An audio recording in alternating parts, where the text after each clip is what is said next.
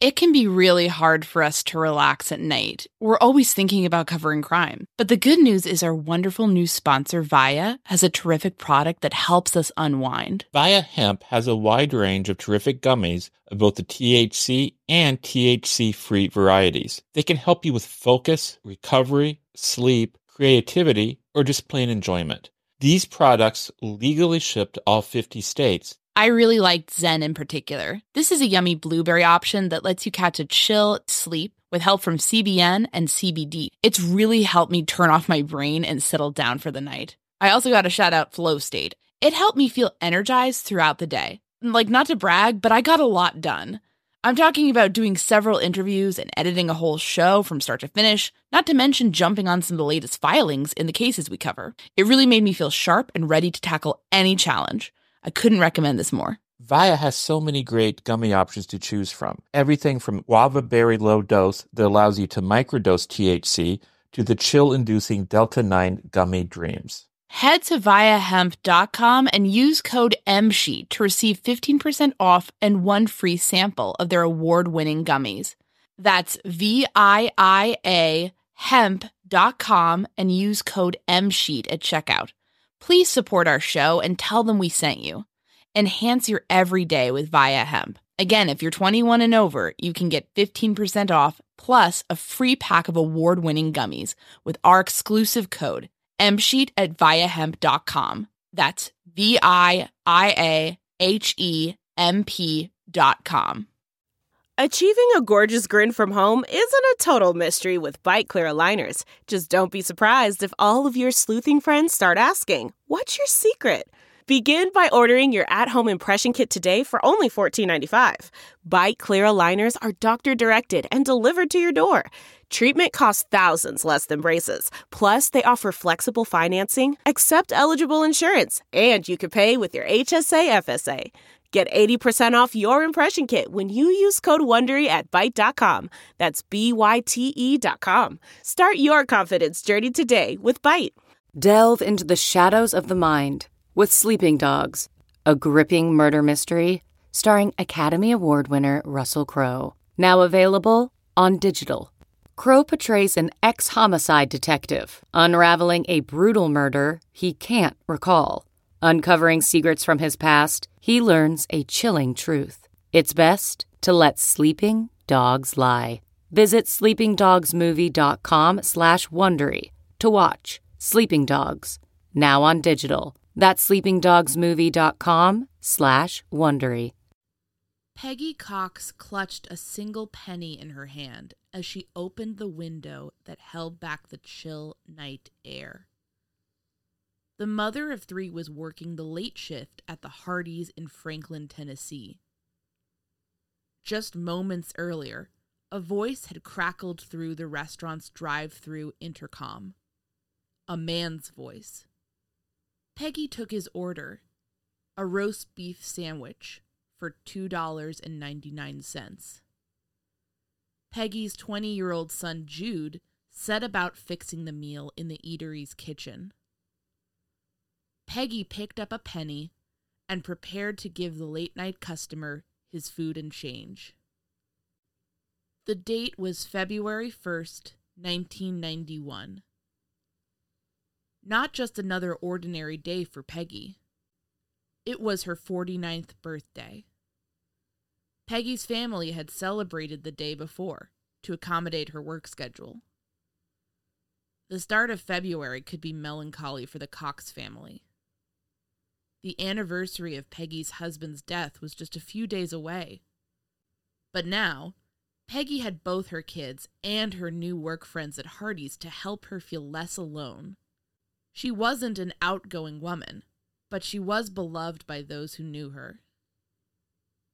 Then, with just 15 minutes to go till that wintry midnight, she was taken away from all of that, forever. Peggy opened the window to tend to the customer. 2 gunshots rang out. One shot hit Peggy in the neck as she turned away from the window. The bullet pierced her brainstem. Jude watched his mother collapse to the floor. He crawled to her side. Another employee phoned the police. Here's audio of the 911 call, courtesy of the FBI's official YouTube account. Sir, is anybody shot? Yes, sir. Somebody shot a drive-through person at the window. First responders rushed Peggy to the hospital, but there was nothing that could be done for her. She died, leaving behind a devastated family, a shattered community, and a single anguished question. Who could have done this?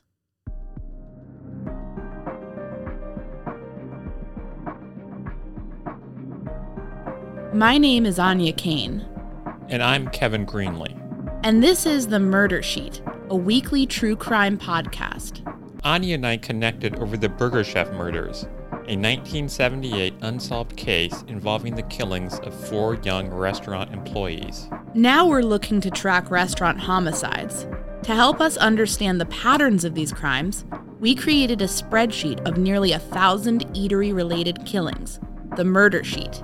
We'll be drawing on that data throughout Season 1 to give you a deep dive into undercovered crimes. We don't just rely on skimming the headlines. We dive into these cases to bring you in-depth coverage. We're The Murder Sheet, and this is The Murder of Peggy Cox, Part 1.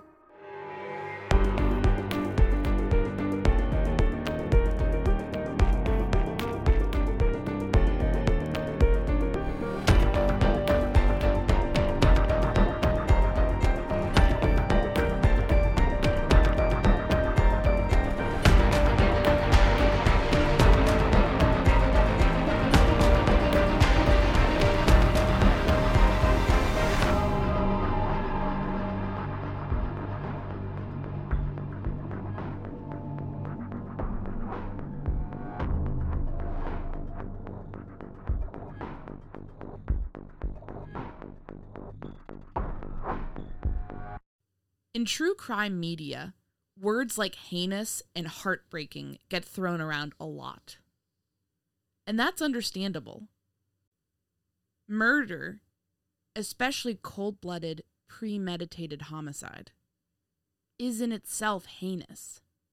And the results of such a crime, the grief that loved ones are left with, the tragedy of a life cut short, are indeed heartbreaking. But there's something about the murder of Peggy Cox that seems sad and upsetting beyond words. Look up a picture of this woman. She's got a big smile, brown hair, and these enormous retro glasses. She looks like she could be your friend's mom, or somebody you might meet through church, or at a business in your community. And of course, she was all of those things. This is the first of 2 episodes we'll be dedicating to Peggy's case. This week, we're getting to who Peggy was. We'll talk about the area where this crime occurred. And we'll talk about what happened that terrible night. Next week, we'll get more into the actual investigation, the various leads that have fizzled out over time. One of the reasons that this case remains so baffling is that there's no obvious suspect. Peggy Cox was not the kind of person to make enemies. Here's her eldest daughter, Desiree, who was 23 when the murder happened. She was very nice, but she was very passive. She wasn't, so vocal or anything. By 1991, Peggy and her children had already been through a major tragedy. In 1973, my dad had a car wreck, and he suffered head injuries. So he was left in a comatose condition, I guess you would call it. So my mother had opted to bring him home and care for him at home. So that's what she spent most of her time doing, was caring for him and, running after, us kids. In 83, I was 15, he had died as a result of those injuries from the car wreck. Peggy's kids became concerned about their mother. They wanted her to have a life outside the home. And that's how we had talked her into working with us at Hardee's.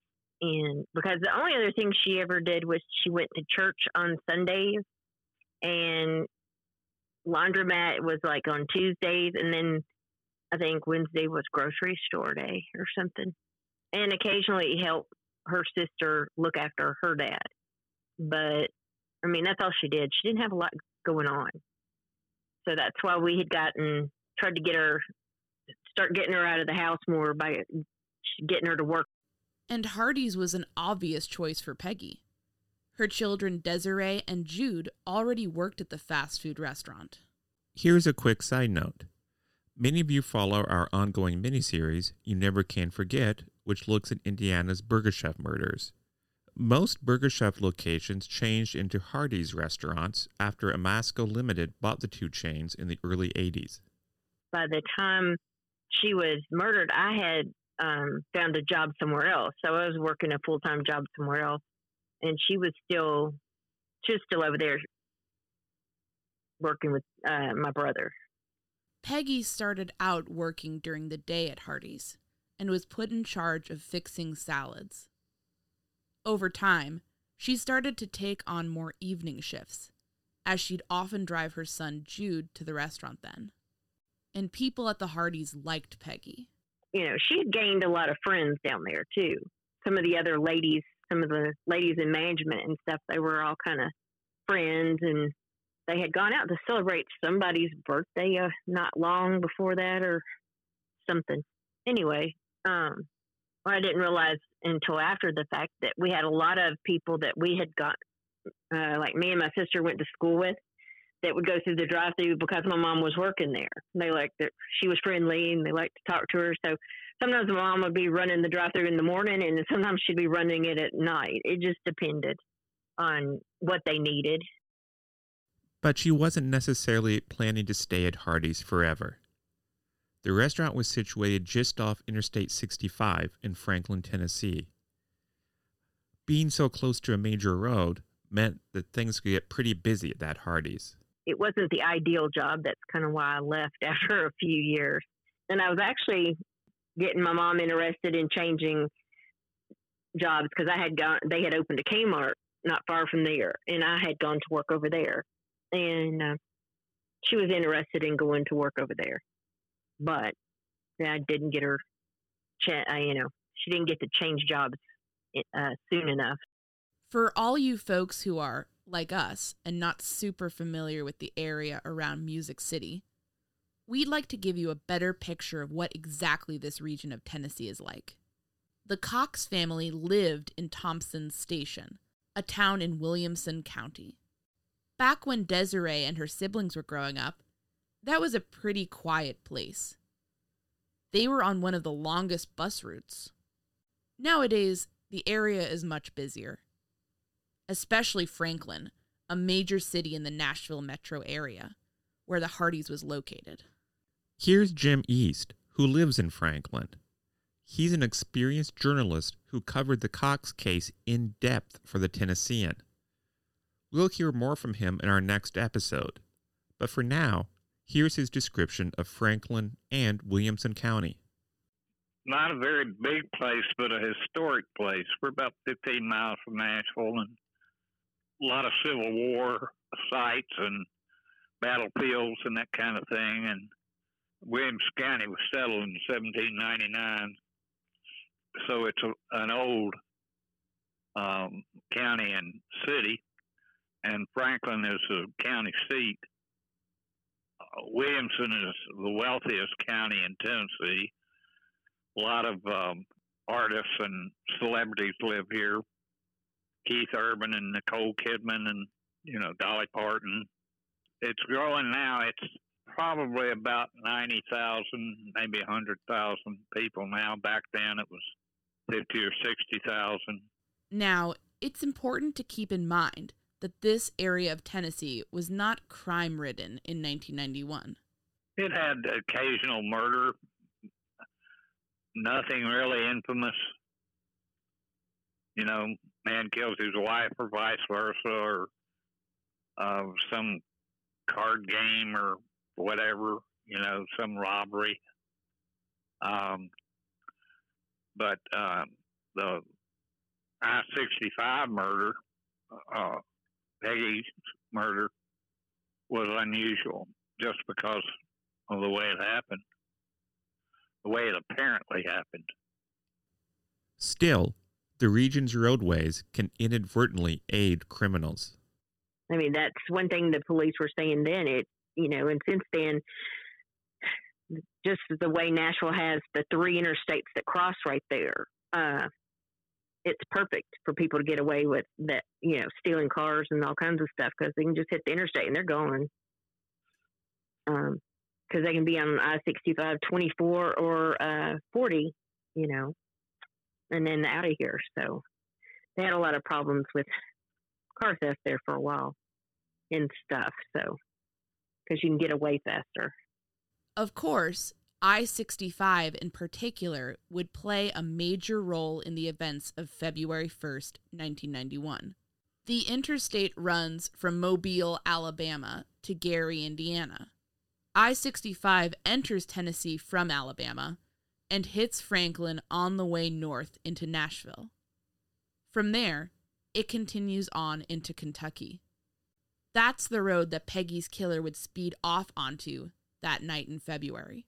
Desiree spoke to us about that Friday. She had gone to a party at the apartment across from her sister Rachel's residence, not far from the Hardys.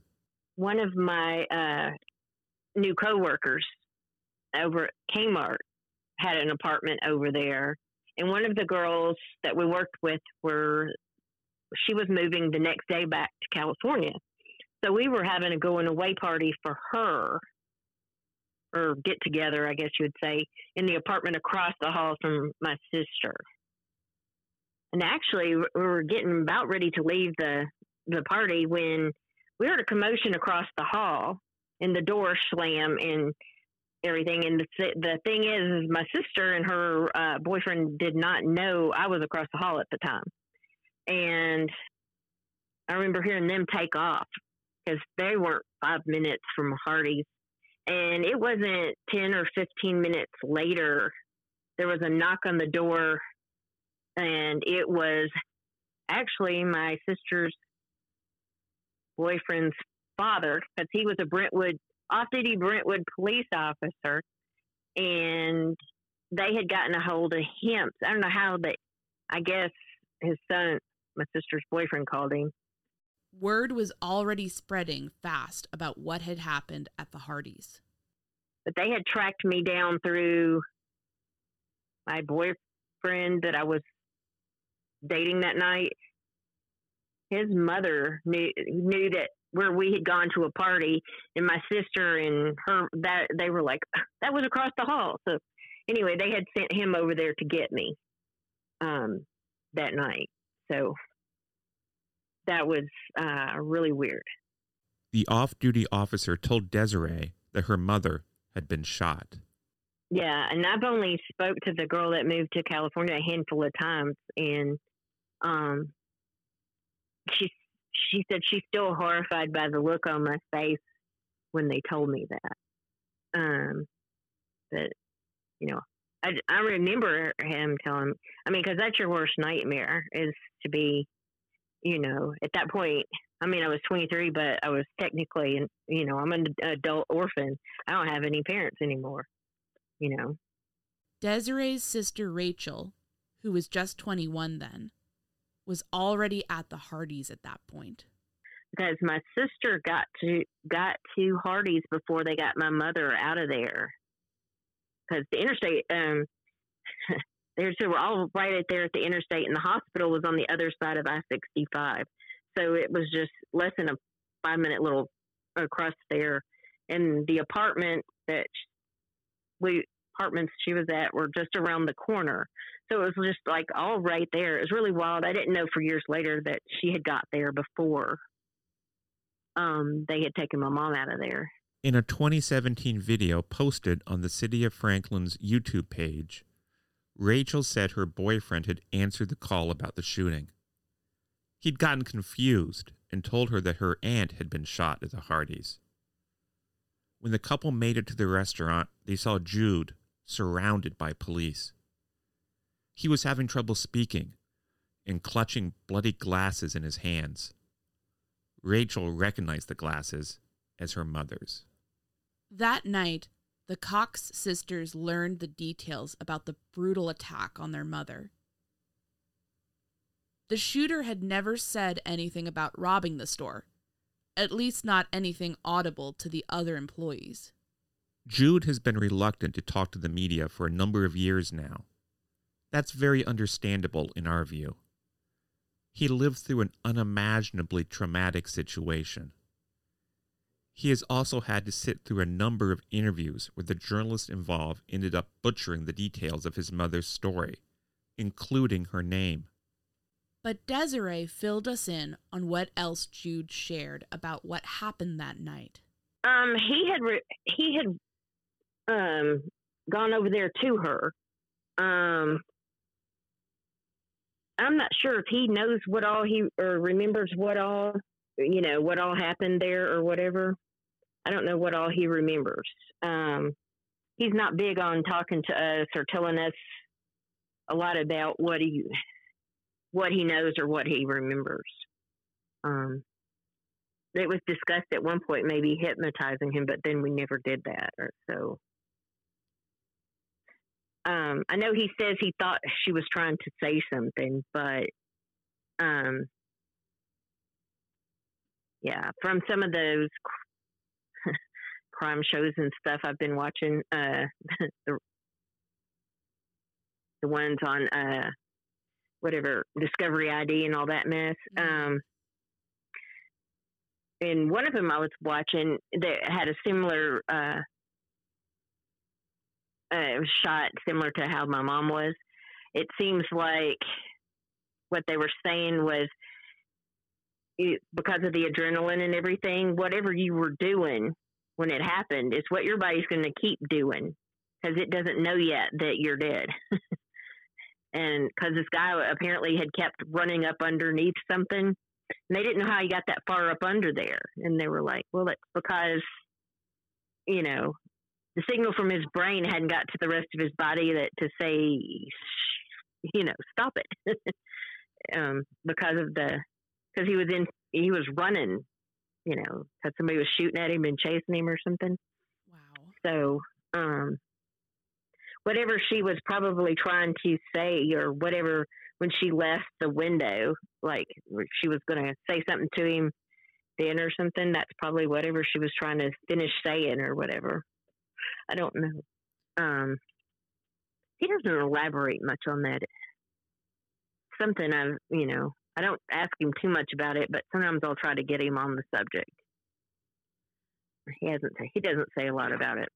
A weight loss journey can feel like a lonely struggle, but it doesn't have to be. For so many of us, lifestyle changes, like deciding to lose weight, adopting a nutritious diet, and taking up fun exercises, are all about putting our own health and wellness first. But it can be really hard to know where to begin, or how to keep the weight off once we've seen some progress. Quick fixes like soup diets and juice cleanses are unsustainable. There's a much better way to embark on this journey that over 200,000 people have already chosen. We're talking about the Row Body program. Here's how it works. Row gives you access to one of the most popular weight loss shots on the market. Their Row Body program then sets up a comprehensive weight loss program tailored to your specific lifestyle, health status, and goals. In addition to the weekly shot, you get one-on-one coaching with a registered nurse. That can help you adopt and stick with lifestyle changes like exercise routines and nutritious diets.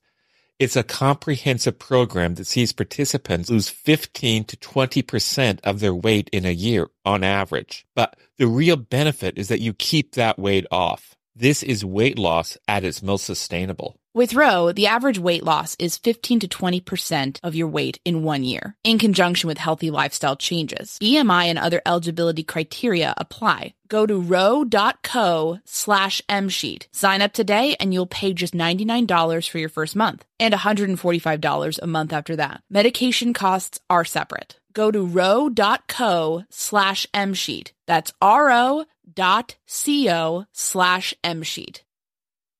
CarMax is putting peace of mind back in car shopping by putting you in the driver's seat to find a ride that's right for you. Because at CarMax, we believe you shouldn't just settle for a car. You should love your car. That's why every car we sell is CarMax certified quality, so you can be sure with upfront pricing that's the same for every customer. So don't settle. Find love at first drive and start shopping now at CarMax.com. CarMax, the way car buying should be. Okay, picture this. It's Friday afternoon when a thought hits you. I can spend another weekend doing the same old whatever, or I can hop into my all-new Hyundai Santa Fe and hit the road. With available H-Track all-wheel drive and 3-row seating, my whole family can head deep into the wild. Conquer the weekend in the all-new Hyundai Santa Fe. Visit HyundaiUSA.com or call 562-314-4603 for more details. Hyundai, there's joy in every journey. Here are some more details we can fill you in on. Witnesses spotted a vehicle speeding away from the restaurant. It was heading north on I-65 and has been described as a compact car. The gun used in this crime has been called small caliber. Both the Franklin Police and the FBI declined to speak with us for the show, but Franklin Police Lieutenant Charles Warner directed us to a statement from Police Chief Deborah Faulkner. Peggy Cox and her family deserve justice. We will never stop hunting for her killer or the answers that Peggy's family and our community deserve. Immediately after the shooting, Peggy was rushed to the Williamson Medical Center. Desiree later learned more about her mother's last moments from an acquaintance who happened to be there. Then I just found out the other day that a friend of my sister's, a girl that I know the girl, but she's my sister's friend. She had actually been in the emergency room suffering from, they had nicked her spine or something during an epidural, and she was partially paralyzed. And she didn't know at the time that was our mother that they had brought in. She was in the emergency room, and she heard them trying to,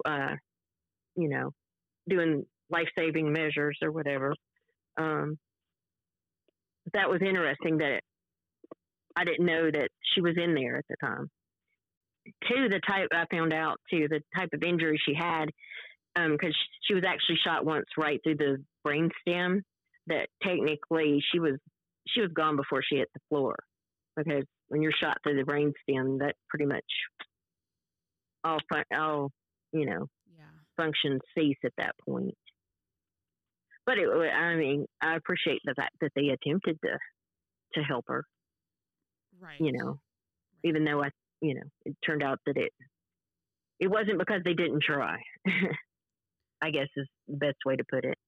In the aftermath of the shooting, Desiree said her thoughts returned to painful memories of her father's last years. Yeah, and being that, and this sounds strange, so our father had a head injury in that car wreck. So that left him, kind of messed up. And we all, in the moment, we were talking later, my mom's sisters and, us kids and stuff. And the first thing that, when we found out she had been shot, we were like, oh, Lord. We didn't want her to be left in a condition like he was. So, it sounded really weird, but we weren't grateful that she died, but we were grateful she wasn't left in, comatose condition. That's no way to be. So it was a really weird evening. And I guess if you haven't been in a situation like that, you don't understand it so much. We didn't want her dead, but we didn't want her in that shape either. So, but there would be no long, lingering death to contend with. Peggy Cox passed away in the hospital, despite the very best efforts of the medical staff. She was a mother of 3 who was close to her children. She was a quiet woman who still seemed to touch those around her, attracting all sorts of friends through her work at the Hardys. She was the kind of person with the fortitude to care for her husband at home throughout his coma. It seems so appalling that something like this could happen, and that all these years later, answers remain elusive for those who loved Peggy Cox.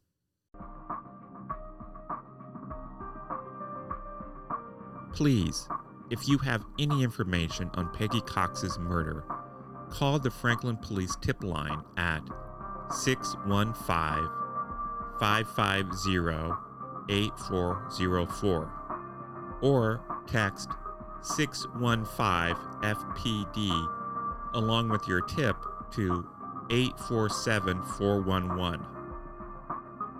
There is a $25,000 reward in this case. Next week, we'll continue our conversation with Desiree about her mother's case. We'll also hear a lot more from Jim East, a journalist who covered this still unsolved crime from the jump, and we'll get into some theories. Special thanks to Desiree and Jim for talking with us. Thanks to Lieutenant Charles Warner of the Franklin PD. Our hearts go out to everyone who loved Peggy Cox. For this episode, we relied on interviews with Desiree Cox and Jim East. We'll include links to videos about the murder from YouTube accounts belonging to the City of Franklin and the FBI. Articles from the Tennessean, the Spring Hill homepage, WKRN, and News Channel 5 Nashville were also helpful. We'll link to all of those in our show notes. I first heard about the case through the YouTube account Heavy Case Files, which published an interesting video about fast food homicides that I'll also link to. Thanks for listening to this episode of The Murder Sheet. As always, thanks to Kevin Tyler Greenlee, who composed the music for The Murder Sheet, and who you can find on the web at kevintg.com. To keep up with the latest on The Murder Sheet, please make sure to follow us on Instagram and Twitter at Murder Sheet, and on Facebook at MSheet Podcast, or by searching Murder Sheet. If you enjoy listening to The Murder Sheet, please leave us a 5-star review to help us gain more exposure. And send tips, suggestions, and feedback to murdersheet@gmail.com. Thanks so much for listening.